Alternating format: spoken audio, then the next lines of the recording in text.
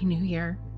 Happy, sure, but also authentic, brave, vulnerable, honest, and whatever the fuck you want it to be. New Year. Thank you to the Ecofeminist for that one. I love the way it cuts the cords of attachment to one idea that happy is the only thing that is valuable in a fresh start. Happy absolutely is valuable. And sometimes we don't give it its due either. Happiness sometimes sounds like a trite idea, because happiness often is misunderstood. Happiness is not the smiley emoticon face. Happiness is a deep settlement within ourselves. It is a deep reclamation. It is walking through the door to the home that is ourselves. And that is beautiful. So happiness is valuable. And I wish that for all of you this year. Authenticity, bravery, vulnerability, honestness, and all of the words that come to you are exactly what I wish for you. I've never been a person who valued New Year's resolutions. It seemed so inauthentic to me. It seemed like this forced thing that we were supposed to do.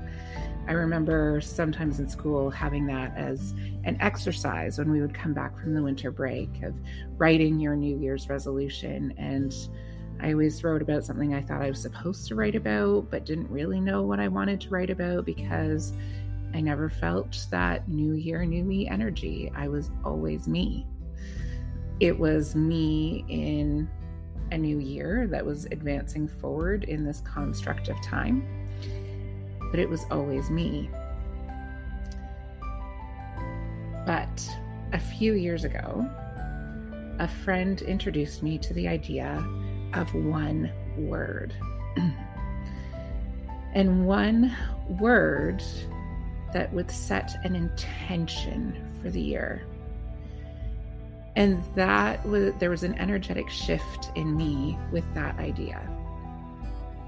That we would set an intention for the year to set that wave of energy throughout the time that was to come as an anchor point, as a reflection point, as a container to hold what was to come and what is in the moment of the beginning of a new time period. And for a few years in my process, my word remained the same. When I first started this process, my word was trust. So for 2019 and 2020, my word was trust. And in 2020, that was my anchor, that the word was trust.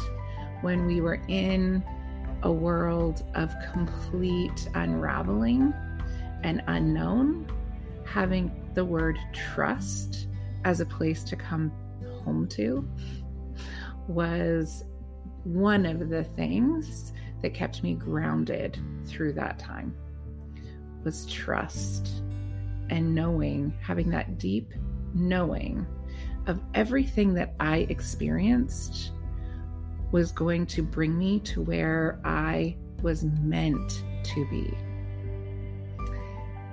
And while that journey and process wasn't easy, I always knew it was exactly what was meant to be because my word was trust. And for 2022, my word was whole. And when I selected whole, there was an energetic resonance that I knew was deep and powerful. I didn't know just how deeply that would play out in my life in that year, but it started almost immediately. At the end of January 2022, I was given a squeeze that forced me to make decisions that made space for all of the pieces I had become, to come home and to come back together. And I am so grateful for that word, whole. It gave me space and time to really begin to heal and to feel those pieces reconnecting and coming home to who I am. And so this year, my process for choosing a word is to sit in quiet. I used my Rose Oracle cards as well, and I pulled some cards and I read them and I thought about the descriptions, and the words that stood out to me, I wrote down. So all of the words that stood out to me this year were home, receive, surrender, whole, liberation, heal, embodied, trust, integration, grounded, attract, abundance, and freedom. And as I say those words out loud, I can feel each one. Each one has its own vibration that works in different parts of my body. But the word that feels like medicine is freedom. And so my word for 2023 is freedom. And freedom means so many things.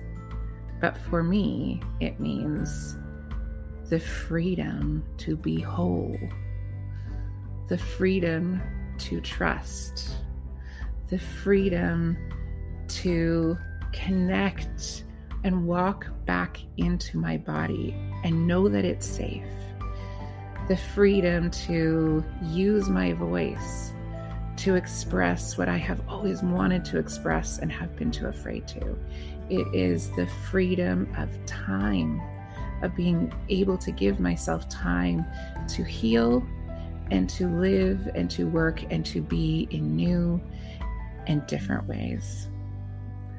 And freedom feels like medicine. So my invitation to you is to think about your word. What word is your touch point for 2023? If you scroll down in the description, you'll see there's a link where you can send in voice recordings.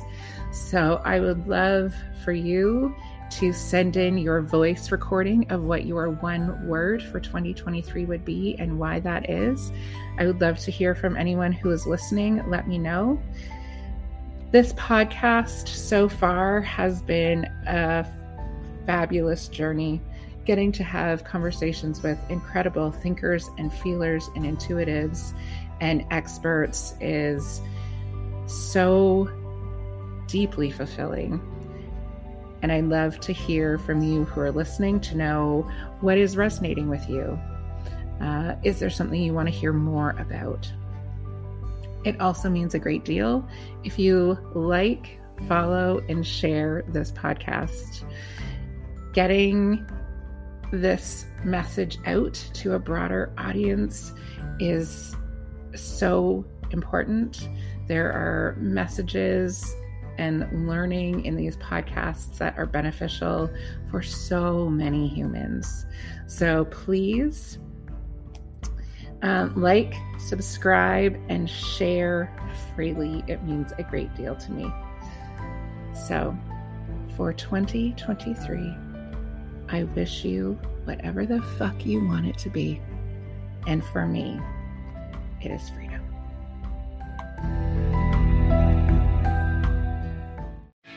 If you're a working professional wondering what's next for your career, you've come to the right place. Whether you're looking for a promotion, growth, or a potential career transition, look no further. With over 30 years working in a variety of industries, I share my insider knowledge with those ready to get ahead on Career Advancement with Craig Ansell. Tune in to get your strategies for success. Hey, it's Tim from 50 Years of Music with 50-Year-Old White Guys, the comedy podcast you had no idea you needed. Join Ben, Jeff, and me as we continue our musical road trip back through the years and around the globe. See, just when you thought all white guys were like Joe Rogan, you come across three educators trying to remember when we were cool. 50 Years of Music with 50-Year-Old White Guys. Electricast.